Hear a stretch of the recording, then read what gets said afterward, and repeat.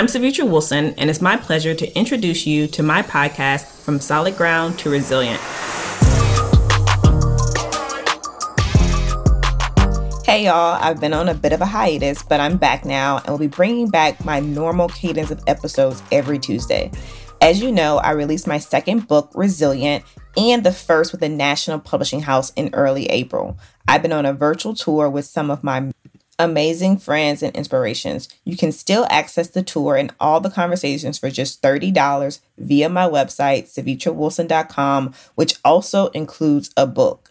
If I could be honest for a second, it's been tough releasing a book, going on a virtual tour, even though it's been successful, and running a business. Yes, your girl has been super busy, but I do realize heavy is the head that wears the crown, and that goes for each of you out there who has many responsibilities, and you're expected to carry them with grace and execute with efficiency. So yeah, it's been a hard quarter, but we are pushing through.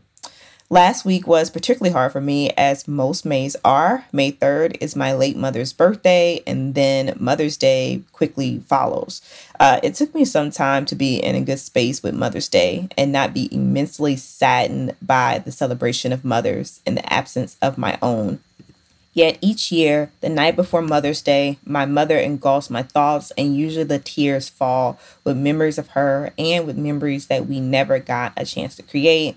I know it sounds sad, but yeah, still good memories.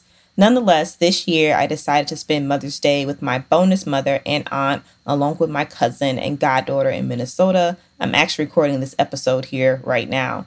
Next week, I'll be back on my normal new guest rotation, but I'll also be releasing a few of my tour stops as well. This conversation is with a close friend of mine, Jason Mowat. What I love most about Jason is his optimism, calmness, and desire for us all to feel real joy through our experiences. His calmness is really unmatched, which might seem crazy considering he's also the CEO and founder of Trap Karaoke, the national live event showcase where you and your friends participate in karaoke to what else? One of your favorite trap songs. When I talk to Jason, we are usually connected by this desire to leave the world a better place, but we also care deeply about the people in our lives and the people around us and how we can help them. In this episode, Jason talks about where he got his start, which was the political stage as a congressional staffer, to how meditation changed his life, and what's next for Trap Karaoke as last year, COVID-19 and a pandemic put a stop to what was supposed to be a 100-city tour. So yeah, let's find out when Trap Karaoke is coming back and what Jason has been up to. So my next guest on the Resilient Virtual Book Tour is my friend and entrepreneur, Jason Mowat. Jason is also the founder and CEO of Trap Karaoke, which began in the fall of 2015 after Jason, a music festival organizer, envisioned what he calls a user-generated concert experience, placing fans at the center of the concert experience. The result, a platform on top of music, a backdrop for life, a nexus into cultural participation, personal empowerment, cherished moments, human connection, and community. It's been a year now since COVID-19 shut down all live events, so I'm excited to catch up with Jason to see what he's been up to and what he sees for the future. Welcome, Jason. Hey, thanks for having me. Thank you for joining me. So Jason and I always are in communication for the most part. And I was like, I have to bring you on my book tour. And previously I had talked about bringing you on my podcast, but I was like, no, I need to bring Jason on my book tour because you are probably creating something that like millions of people know about, but in many ways, you're kind of mysterious. When you think that you're kind of mysterious, you are. Mm-hmm. You are. I think that every time I tell people like the person behind this amazing just experience is you, they're like, oh, they never know who's behind the scenes. And it's you, like the mastermind behind all of this greatness that is, I would say, the Jason experience. Well, thank you. The Jason experience. I like that. I appreciate that. I mean, I don't know what to say. So I really want to kind of jump in and have like a few questions for you. But as I said, and as I tell everyone, it's a free flowing conversation. So whatever is on your mind, whatever is on your heart, feel free to say that or respond however you want to. And so my first question, when I always ask everyone, is to talk a little bit about your background, where you grew up, where you came from. I know you have roots that go back all the way to Jamaica. So yeah, tell me a little bit about how you grew up and your background, where you come from. Wow, you really did your research there. But also, we talk about this, right? Yeah, that's true. Yeah. Well, I was born in Kingston, Jamaica. Came to the States when I was 6 years old. I'm the youngest of 7 children, which is pretty cool. Lucky number 7. Studied economics and psychology in college. And, that's what kind of started me down this path. From there, I got really interested in marketing. I worked on Capitol Hill for about 7 years. After that, I wanted to get into entrepreneurship. So, I started a music festival with some friends in Washington, D.C. That was pretty cool. Moved to New York like maybe a year or 2 later. And then a year after that, I started working for this amazing guy named David Castino, the CEO of Thunderclap. And, we talk a lot about being an entrepreneur, but I also think there's a lot of value in learning from someone else, and I can honestly say I wouldn't be the leader or the entrepreneur I am today had I never met Dave. Being able to work with him and, just saw how he went about things, how he treated people.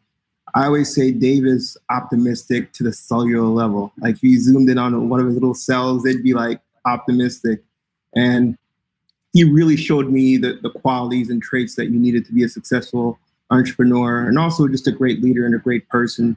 And so, as fate would have it, while I was working for Dave, this idea of a trap karaoke came about.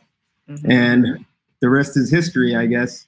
Yeah, but we're not going to start at the end. So I want to go all the way back to your childhood and your background, right? So taking it a step back, do you feel like your childhood or your experiences growing up prepared you for what you would do next? And I say, I've talked to people like their family members were entrepreneurs, their family members had businesses. I know that your grandfather was entrepreneurial, but from your experience, did you look around as like a kid and even as you grew into, your teenage years, going into adulthood? I know you had a very different path at first. So tell us a little bit about that part of your life.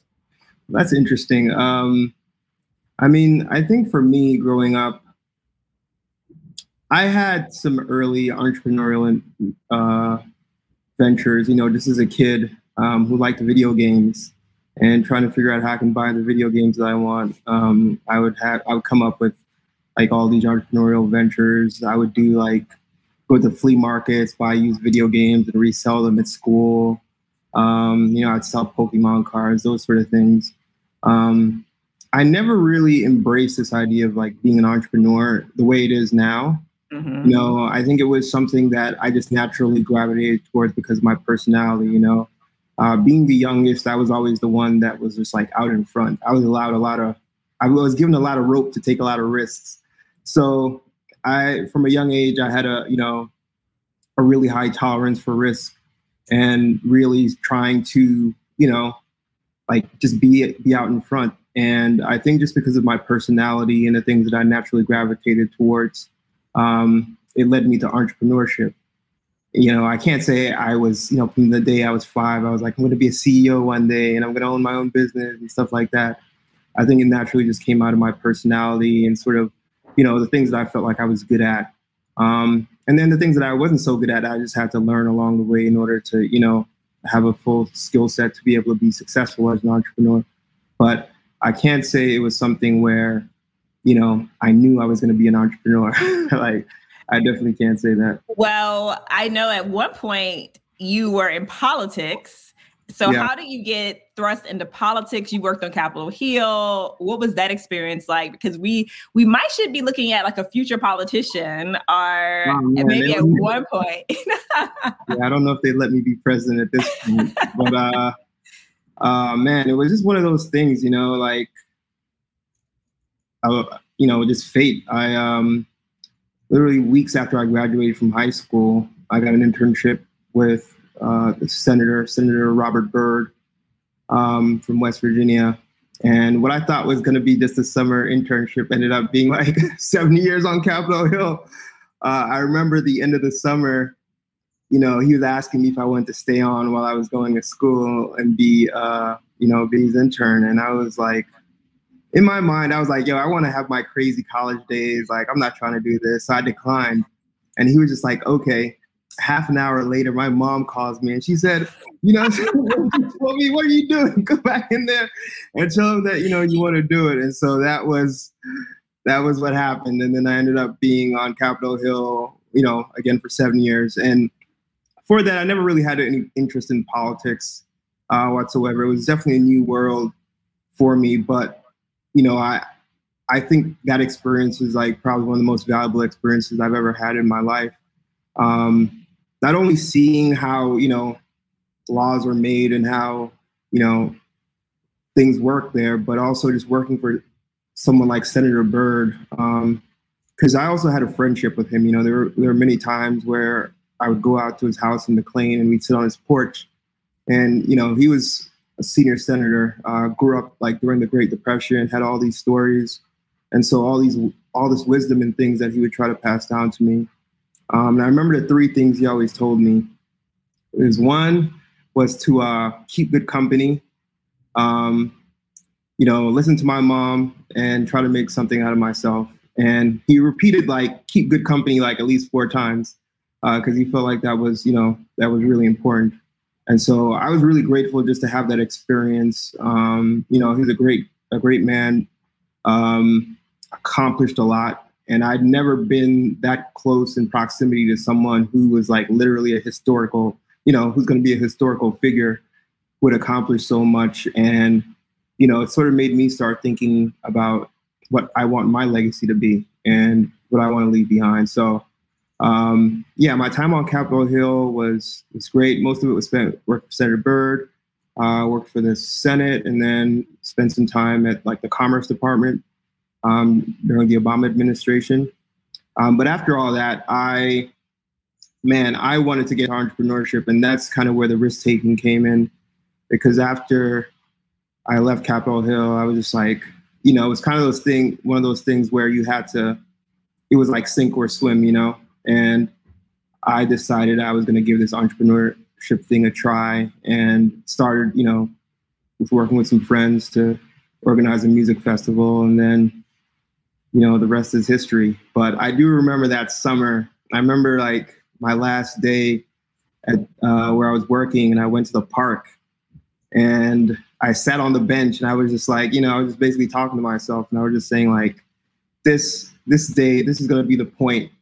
This is my opportunity to chart a new course. You know what I mean? And I felt the weight of the moment, you know what I mean? Looking back, I remember that day so vividly, but that was the day I decided that, this was something that I was going to do.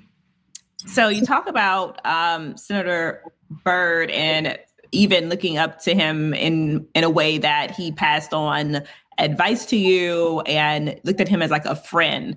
And I remember something you said like a while back about just how his experience even changed his perception of the world and, what he ultimately may have held as thoughts or previous experiences that have dictated certain ways that he moved through life.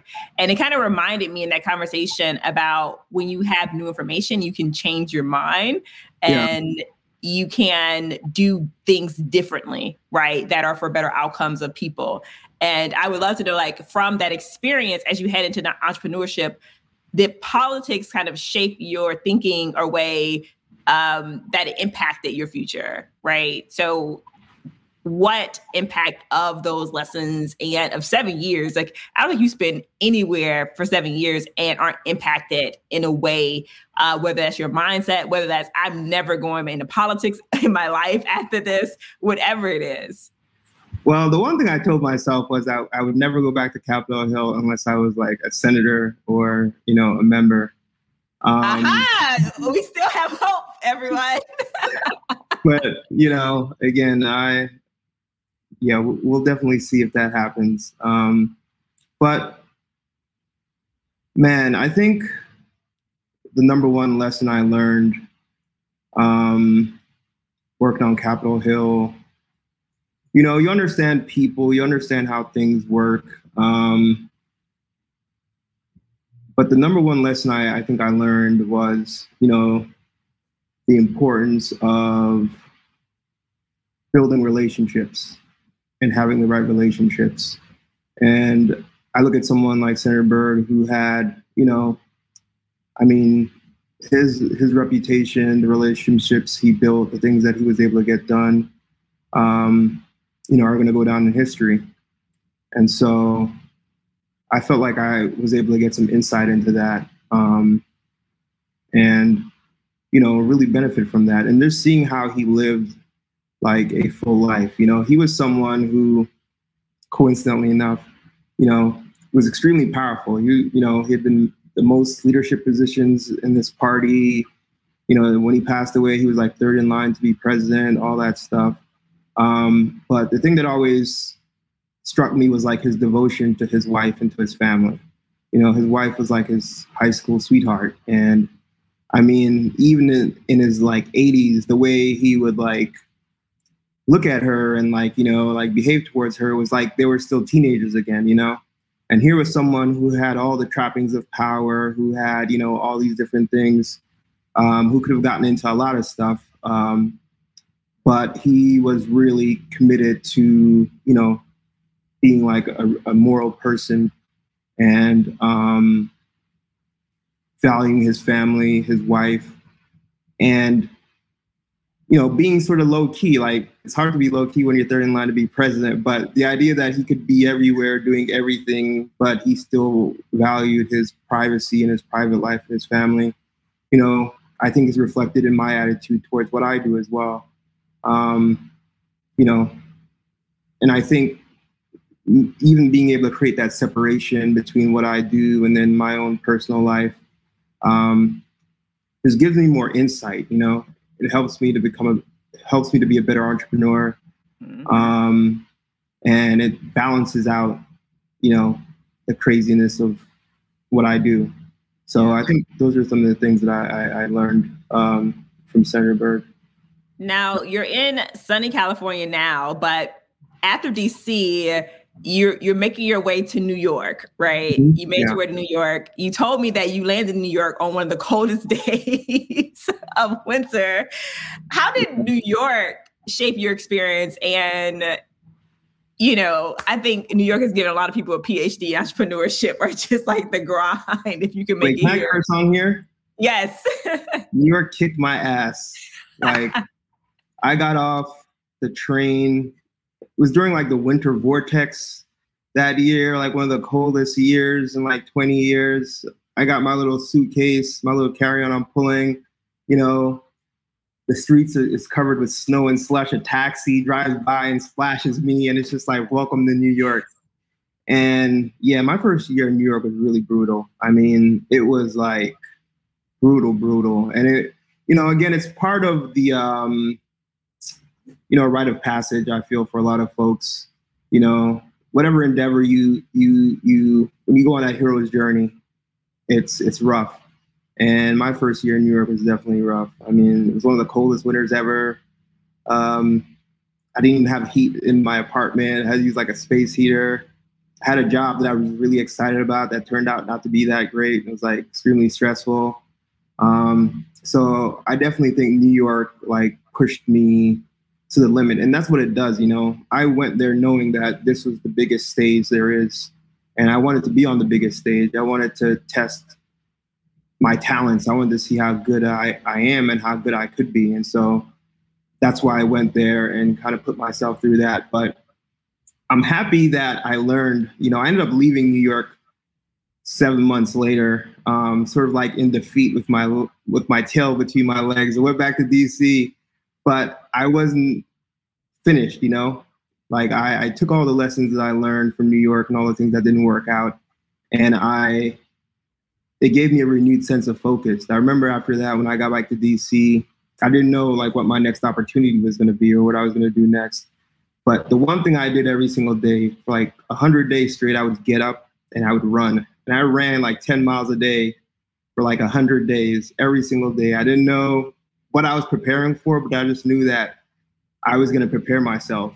And then a few months into that, I got this opportunity to go back to New York and, work with Dave, and, the rest is history. But I guess the lesson I learned in that situation, and just, following up on this theme of resilience, is that, man, you never lose. You either succeed or there's a lesson. And if you learn from the lesson, you can succeed. And the one thing that experience taught me about myself was that I had another gear I didn't know I had.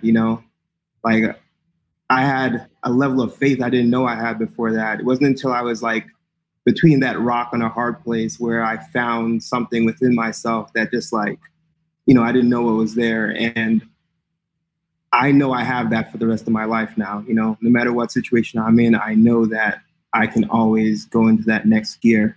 And I wouldn't have gotten there unless it was for that experience. So yeah, man, New York is a city that, and when I went back, my experience was a lot better. I mean, I had so much gratitude for the job I had. I had a boss that I really liked. I would walk to work for like the first couple of months. I would walk to work, which was like maybe 40 minutes, 45 minutes from where I lived.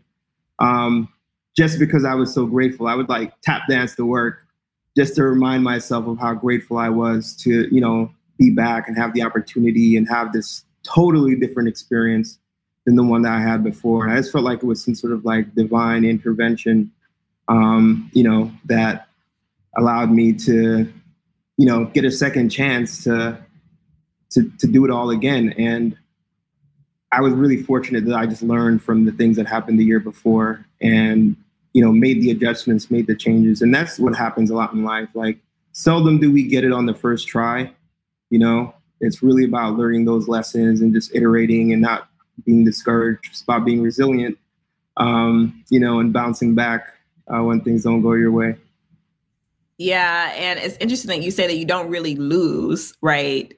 You may learn something from it, but you don't really lose. And when I use the words overcome anything, like that's what I mean, right? Yeah. And people really, would you like overcome anything, like is that even possible? But it means that, right? Like, it may not mean that you're going to actually succeed at that thing that you were doing, but It means that even in failure, you can overcome it. Yeah. And I like the idea of being able to tap into another gear or another level of yourself to be able to do it, right? To do that next thing. Yeah. I love that. Yeah. I mean, because it was that same, during that period of me like running every day and just like preparing myself. I was just like, I don't know what's going to come, but I know I'm going to be ready for it. That was the energy that led me for the next 5 years, because when I got my new job, when I, started my business, like that was the same exact like drive that pushed me, that propelled me, to where I am today. So again, if you can find a lesson in any situation, you can gain from it. Yeah, for sure. So in comes this entrepreneurial spirit. You already I feel like you already were thinking about it, right? So what am I going to build, create? But where did the idea for Trap Karaoke come from? So the idea for Trap Karaoke sort of started as a joke with a friend of mine. It was during the summer where like Future was very popular. Everyone was Future Hive. There were like all these memes and stuff going on. and still. Again, yeah. And again, as a creator, one of the things that I think is super underrated is joy. And when you're in a space of joy, which I was in at the time, you take those crazy ideas and you take them seriously. And so I was in a state of just like joy because I was so happy, the job I had, the boss I was working for, and just grateful that my life had improved so much from the previous year. that it kind of just put me in this state of, you know, being willing to play. And when one of my friends who I met through Twitter, he was like the president of Future Hive, you know, like he was one of the biggest Future fans. And so initially started with this idea I had of creating a browser plugin that could fuck up commas, because he had that song. And so you press the button, all the commas on the web page would disappear, turn to money bags, and it would play the song. And so again, I've never coded before. So this was something that was just purely out of having energy and joy and just like, you know, play. And so, you know, I started working on that. And as I was iterating on that, I would send it to him and be like, hey, look what I did, you know, because I thought he'd appreciate it, someone who was such a big Future fan. And then I think one day I hit him up and, you know, he was out to doing karaoke with his coworkers. And I said, you know, wouldn't it be funny if you could do Migos karaoke or Future karaoke? And he responded, like a trap karaoke? And I'm like, yeah, that'd be hilarious. And so, you know, if it was at any other time, the conversation probably would have stopped there. You know, we both laughed it off and gone back to doing what we were doing. But again, I had so much energy and so much joy. I was like, you know what? I think I can actually do this, you know? Mm-hmm. And I had a friend who was like a motion graphic artist, and, you know, I had a friend who was a designer, and he like mocked up the logo. I met with him, I remember, on a bench, and we kind of talked about the whole thing and the whole vision. And he helped me with like the creative. And then, you know, the funny part was like the first event we did, it was all a joke, you know? Like I wanted to see my friend perform Future because he was such a big Future fan. So like this whole thing was kind of just like an elaborate prank to get him to do it. He didn't actually end up doing it. He came kind of late and missed his moment. But I definitely knew something was in the air, because when I originally put out the RSVP, we had like all these RSVPs. People were talking about it.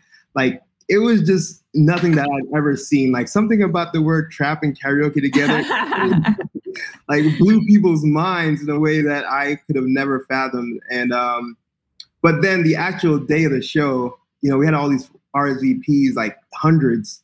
But again, people were like RSVPing for more than one person. But then the day of the show, like maybe 30 people showed up. Mm-hmm. And then it also rained, right? And not only that, the week before that, the venue that I was going to have this show at, I went there, their projector was broken. Like, it was just, like everything that could go wrong did go wrong. I remember I had to go home for my brother's wedding and then come back. And, you know, I was just hoping that everything that that would be fixed. And I will say, there was a tech at the venue who I'm forever grateful for, because he assured me that he was going to take care of it, you know, before I had to go back home and go to my brother's wedding. Like I had all this anxiety coming back, not knowing whether or not it would be taken care of, but he was a man. Yeah, everything he said he was going to do, he did. And so, you know, but again, in life, you have, it's a process, right? Because the first one, I could have given up after that. I could be like, oh, these people RSVP didn't show up, you know, but all I did, I took notes and I'm like, okay, what can I improve on for the second one? Mm-hmm. And it became this thing of iterating and developing it. And by the third or fourth show, we were already taking it on the road to like DC, and, you know, and then the word spread like crazy. Before you know it, I was going across country to LA. I'd never been to LA, the Bay Area. It just became this like phenomenon. And, you know, I can only say it's like some sort of divine timing, how everything worked out. Yeah. Yeah. Well, something you do say is that you attribute the success of trap karaoke to 1% inspiration and 99% execution. And I thought that was like that part. That's what I said, like that part. And I think some people just are like, okay, people are inspired to do things. They are passionate about things. But when it comes down to actually executing stuff, that's where most people don't rise to the top. You're absolutely right. And that was one of the things that I think gave me an edge, that I didn't overthink it, you know. there were a lot of like what ifs. And one of my favorite sayings is that, future problems have future solutions. Like, we tend to think about the problems that we're going to encounter in the future and let those stop us from moving now. But we don't anticipate that solutions are going to arrive in the future as well. There are not just problems in the future, there are also solutions in the future. So just because you don't have the solution right now, it doesn't mean that you're not going to figure it out later on. And so I didn't let the perceived like problems, that I was going to encounter along the way stop me from like moving forward. I just had faith that, I'm going to figure it out. I'll think of something. Like, I don't know how this thing is going to work yet, but I'll figure it out. The more I do it, the more I'm going to learn, and eventually, I'll understand it. So I'm a total believer in that. Like, I think one of the biggest setbacks for folks is that they overthink it. And sometimes it's just good to just like do it and just have that iterating mindset, realize that you can improve it over time, and you can learn from your setbacks. So you've had so many like superstars on that have showed up for Trap Karaoke, from 2 Chainz to LeBron James to Wale to PD Pablo to, New Orleans' own Manny Fresh. Did you ever think that it would get this big? And when was the moment where you're like, oh, this is going to be big? Man. No, I didn't. Like I said, this thing started as like, sort of as a joke. But again, the most important thing that I've taken from the experience is that joy in creating, when you have that joy in that play, it allows you to tap into something that connects with other people, And so because I was in such a place of joy when I was creating it, I feel like I was able to tap into something that was universal, that all of us have inside of us, in terms of this desire for community and just Black joy. Mm-hmm. And so, I wish I could sit here and be like one of those people like, yeah, when I was 5 years old, I knew I was going to create this thing. I knew it was going to be super successful, and I knew it was going to be all that, but I can't. But there was a point where I knew that, I remember the first show we did in Atlanta, and that was when we had the first surprise guest. And, I had the option of doing like a smaller venue. Actually, let me rewind, because I remember we did a show in New York in January. And I'm sharing this because people need to know that it's not a straight line. Well, life is not a straight line. It was January of 2016. By this time, things had caught on. People had heard about it, and it was becoming popular. So we did this show. The show ended up being like way more people showed up than we anticipated. And someone clogged the bathroom in this venue, and it flooded, and people were outside complaining, wanting refunds. So I had to leave the stage. I'm part of like the show, and I had to like be outside, like, trying to talk to people, doing customer service. Like, this is New York. Like, people are mean. Right. And you're trying to make sure that they don't think this is a janky promoter situation. I was getting chewed out. Some woman told me that she was like, a retired officer, and like, what New Yorkers do. So I was just like so deflated after that. And literally a week later, I had a show, and that was going to be my first show in LA, then the Bay. But at that point, it was one of those points where I could have just been like, oh my God, what am I in over my head? Should I stop? Or do I keep pressing forward? But, I decided to keep pressing forward after that. And that is a reminder that on the journey, it's not a straight line. You can have success, and then you may have some speed bumps along the way, but you can't stop. You have to keep moving forward. And it wasn't until like a month after that where we did our first show in Atlanta.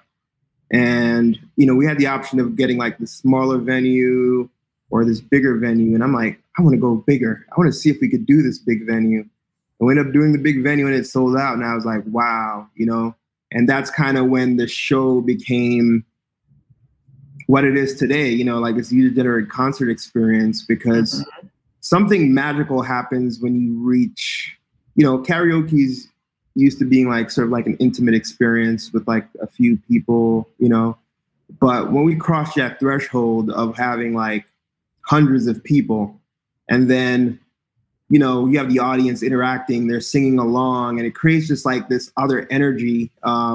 That's when I knew and I saw the potential of it being something much, much more. Yeah.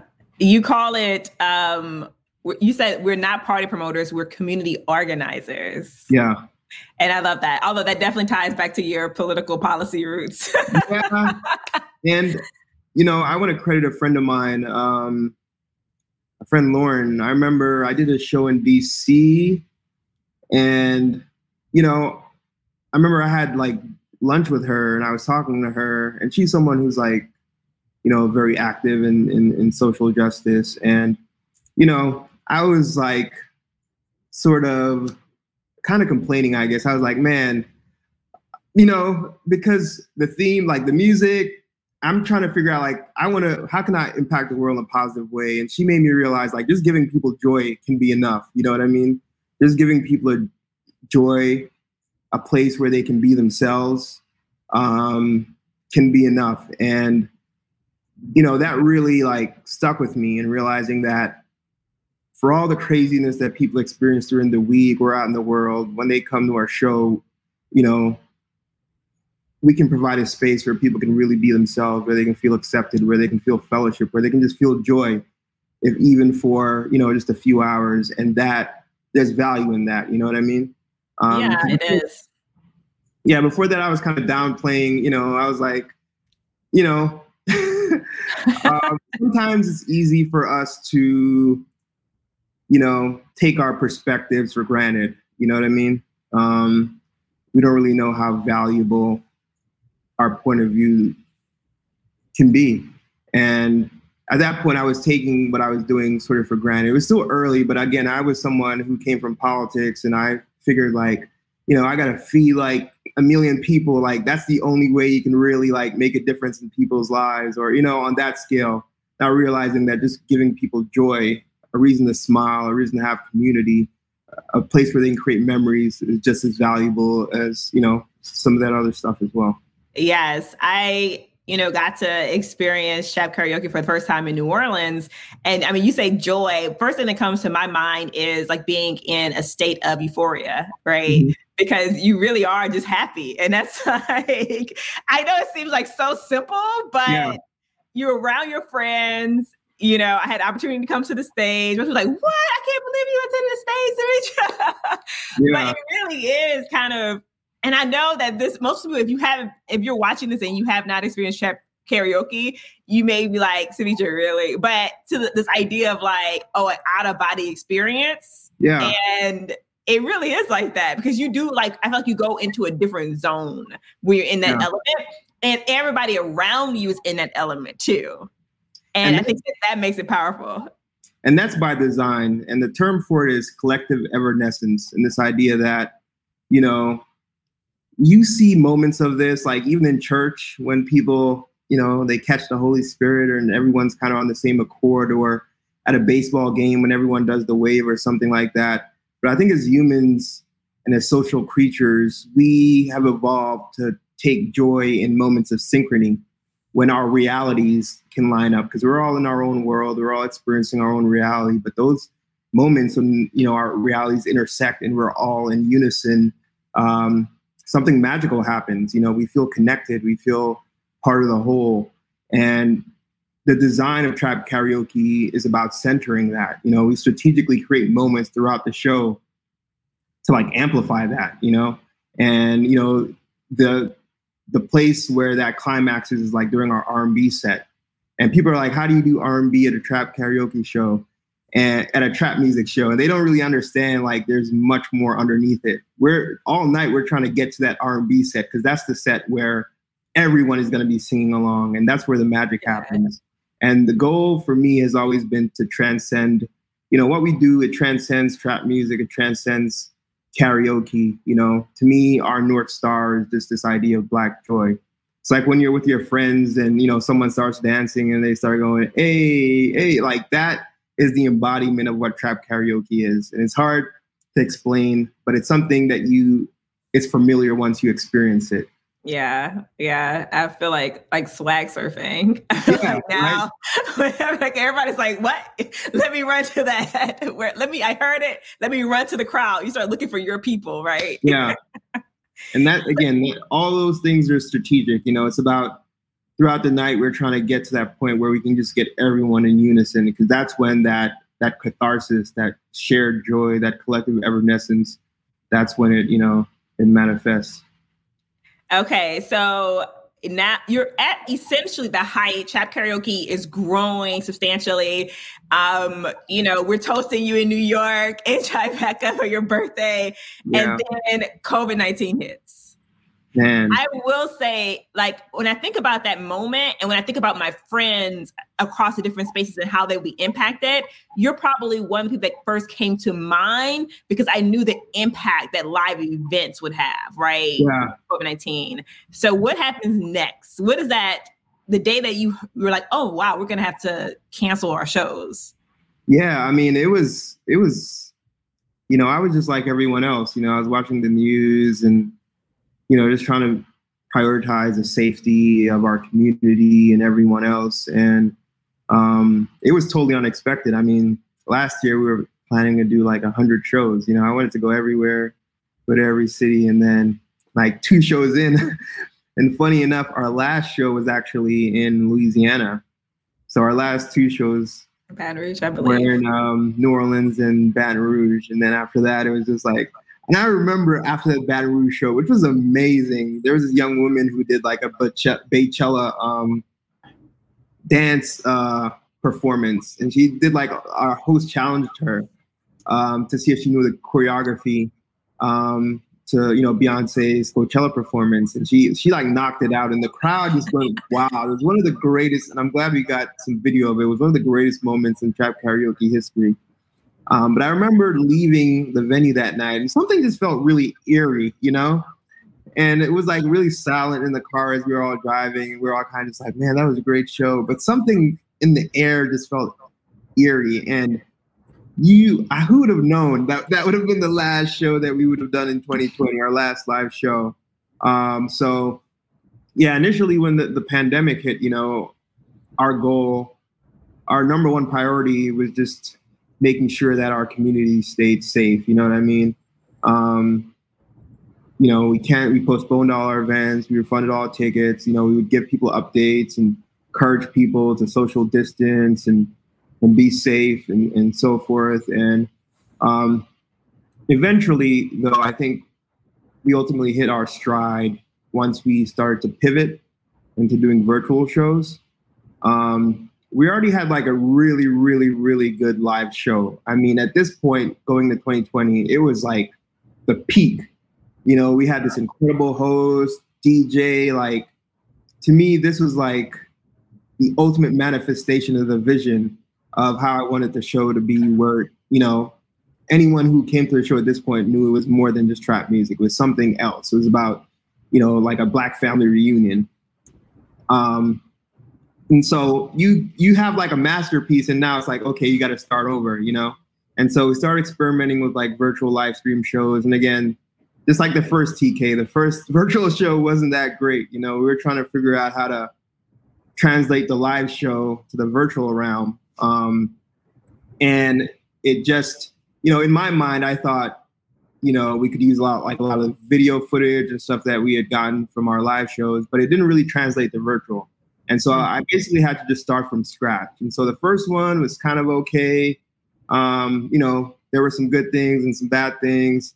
But I was so focused after that. I was like, okay, what can I learn? What needs to be improved? I took like meticulous notes, everything that I thought I could improve. And the second show, we totally nailed it. Like, I would even say now our virtual show is probably even better than our live show, just because of the things we learned and also how accessible it is. People right. who our live shows, they're like, man, this virtual show, I get to turn up in my living room and I go to sleep right after. Yeah. And so, I really I really really like dove in on the strengths of, what can we do different with live stream? At our shows, only a handful of people get on stage. But with a live stream, we can have hundreds, thousands of people get on screen, Mm-hmm. And so we're able to create this, trap karaoke in the living room experience. And I mean, looking back at the pandemic, I did some other things as well. I created a new game show called Make It Make Sense around memes. It was also a great time for me personally because I had been traveling so much, basically nonstop for 5 years. And so for the first time, I got to actually sleep, catch up on sleep. I read a bunch of books. I got to really be still, invest in my personal health, my mental health, and also just my own knowledge, and looking back, I was looking back the other day and I was kind of checking off all the things that I got done during the pandemic. And I was like, holy crap. At the time it didn't seem, because it was such a long year and there were so many very long, super long, you kind of lose track, but I'm like, wow, I'm really proud of what I was able to get done during that time, And so even though I didn't get to do 100 shows, I think I was able to make the best out of the situation, and I got a lot of value out of it. And I know the brand and the experience that we're going to deliver going forward is going to be 10 times better because of that. And we're already actually planning shows for this fall. So, yeah. Yes. Here in New Orleans, people are planning festivals. So I personally look forward to the in-person experience again. And I'm sure you and your team are as well. And you, as kind of the leader of the pack, trying to, I don't think there probably could be a better person than you in a position of leadership, just because you're so calm, collected, and optimistic. Thank you. Thank you. Yes. Jason is also the person that really got me into meditation and got me to buy this headset, Muse. I mean, do you kind of attribute those things to how you dealt with the pandemic, right? Even going into it, because your personality and a lot of your characters already kind of speak to, okay, this is what's about to happen. This is what we need to do next. Stay calm. We can only control what we can control. Absolutely. I've been meditating for the longest consecutive period ever since because of this pandemic. And what I finally got to do that I didn't get to do before because I was always traveling is I got to put it all together. So, I have a trainer that I train with now 5 days a week. I got to do a 1 hour morning stretch routine. I do my meditation, I do my breath work. So I finally got to integrate all these self-care modalities. And once you start integrating them, that's when it really amplifies the effect, because if you're meditating alone and your body is, you have a lot of tension in your body, ultimately that tension is going to make its way up into your mind. I always say a stiff body creates a stiff mind. And so the fact that I was able to have time just to integrate all these different modalities, I mean, I feel like I'm probably the best version of myself that I've ever been because I've had the opportunity to kind of really put it all together. And so even coming out of this pandemic, one of the things I've emphasized to my team is, I think the world is going to open up quicker than people realize. And one of the things that I look back on that I would have done differently when the pandemic started was that I was just like everyone else, just shell shocked. I mean, this is a once in 100-year thing. And, I was doom scrolling too. I was watching CNN. They had, facts and fears. They had a counter of how many people are dying every single day. And so without realizing it, it created this mentality of fear and scarcity. And we also had a very erratic president that was just kind of all over the place. And so, we're all just kind of just in a daze. But I told my team, the most important thing that we can do coming out of this is just to be aggressive, making sure that we do not, we don't stumble coming out of this, that we're focused, that we're prepared, and that we're ready to hit the ground running. And we really lean into these opportunities that I think are going to be incredible, not just for live events, but just in general. I think there's going to be like another Roaring 20s. Yeah. So, but it's only if you're prepared, just like how there were companies that were able to, have a lot of opportunities going into the pandemic. I think there's going to be businesses that are really going to be successful coming out of the pandemic, but you have to lean into it, and you can't be scared. You can't have that fear, scarcity mindset. You got to be aggressive, and you got to lean forward. So I was going to ask you, what are you most looking forward to? I think you kind of shared a little bit of that, this idea of this potential roaring. I believe that is going to happen as well, because people are so itching for that human reconnection and like live experiences. And I love the fact that that's going to happen, because it's almost like, and not to get so biblical here, but like God taketh and he giveth, right? And so it's kind of like, with live events, particularly, everything was taken, and to be able to come back on a large scale where people are like back with a vengeance is a real powerful 2 years. It took almost 2 years to happen, but it's happening. I'm going to tell you a story, and I'm not generally a superstitious person, but one of our last shows, I remember we had a show in DC, February 28th. And the day of the show, I was going to the show, this Uber driver picked me up, and just like very interesting guy, very interesting looking guy. He was like, kind of younger. And when I got in the car, he tried to guess like my zodiac sign. I was like, oh no, that's not it. And he was like, are you sure? I'm like, no, that's not it. So as we're driving to the show, we're in heavy traffic. So we're talking, we're having all these conversations. And he just starts like, it's one of the most incredible experiences. I've actually been trying to find him since then, but he started telling me sort of about his life and how he had like these near-death experiences.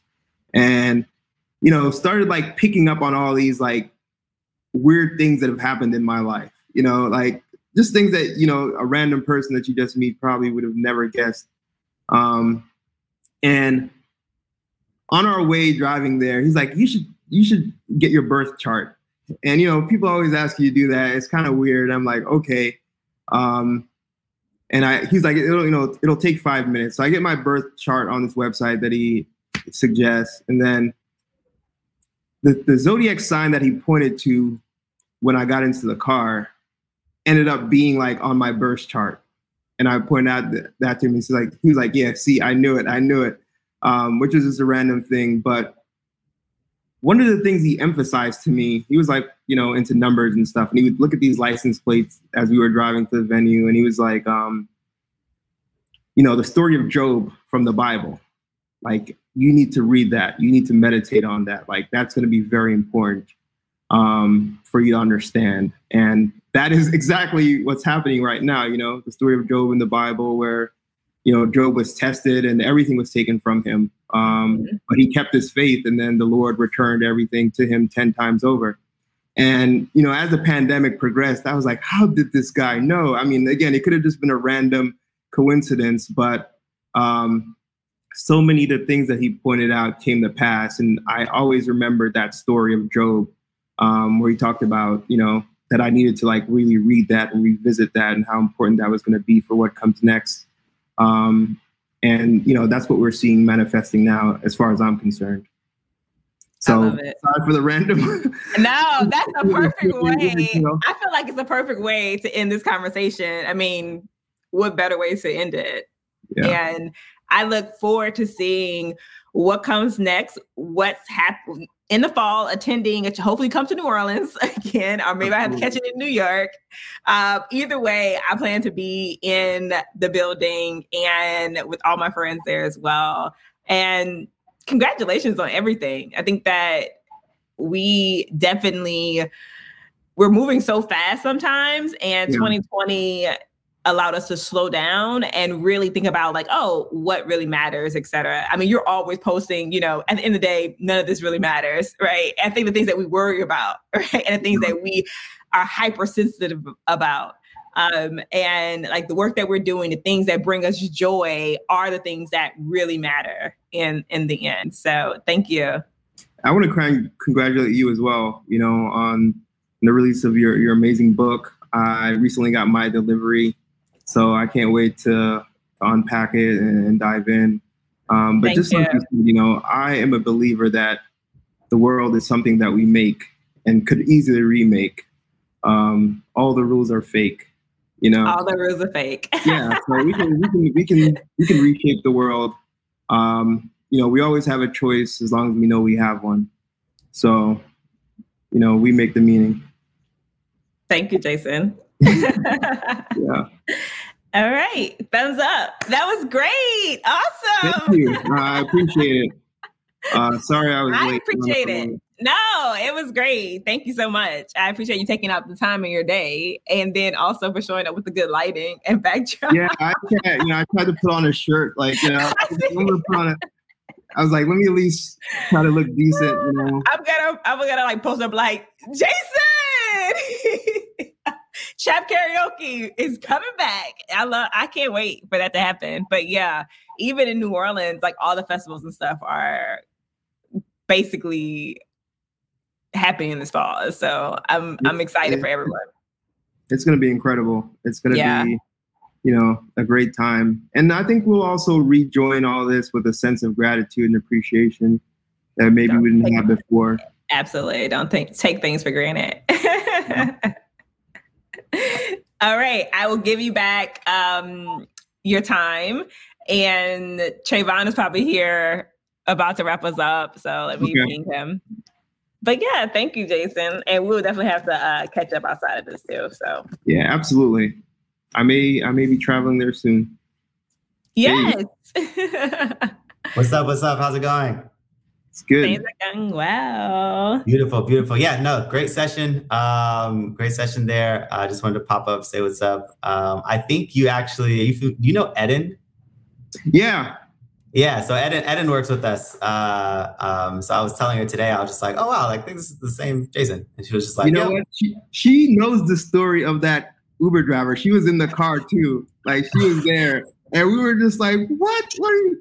Like literally everything this guy said came to pass. It was like one of the most, I'm sure we all have weird Uber driver stories, but that one will always he literally was like telling me what was going to happen. And I'm gonna have to ask her. I'm definitely gonna ask her. I'll talk to her today and be like, hey, tell me the Uber story. Yeah. I love it. She's gonna be really happy. Beautiful. Well, thank you so much. There. I will. I'll get this rendered off and pushed to you. But thank you all. I'll talk to you all later. All right. Bye, thank you guys. Bye. Thanks for listening to From Solid Ground to Resilient with me, your host, Savitra Wilson. If you like this show, subscribe, listen, and review on Apple Podcasts and Spotify or wherever you listen to your favorite podcasts. This helps us reach more people like yourselves, risk takers, entrepreneurs, aspiring entrepreneurs, and the likes.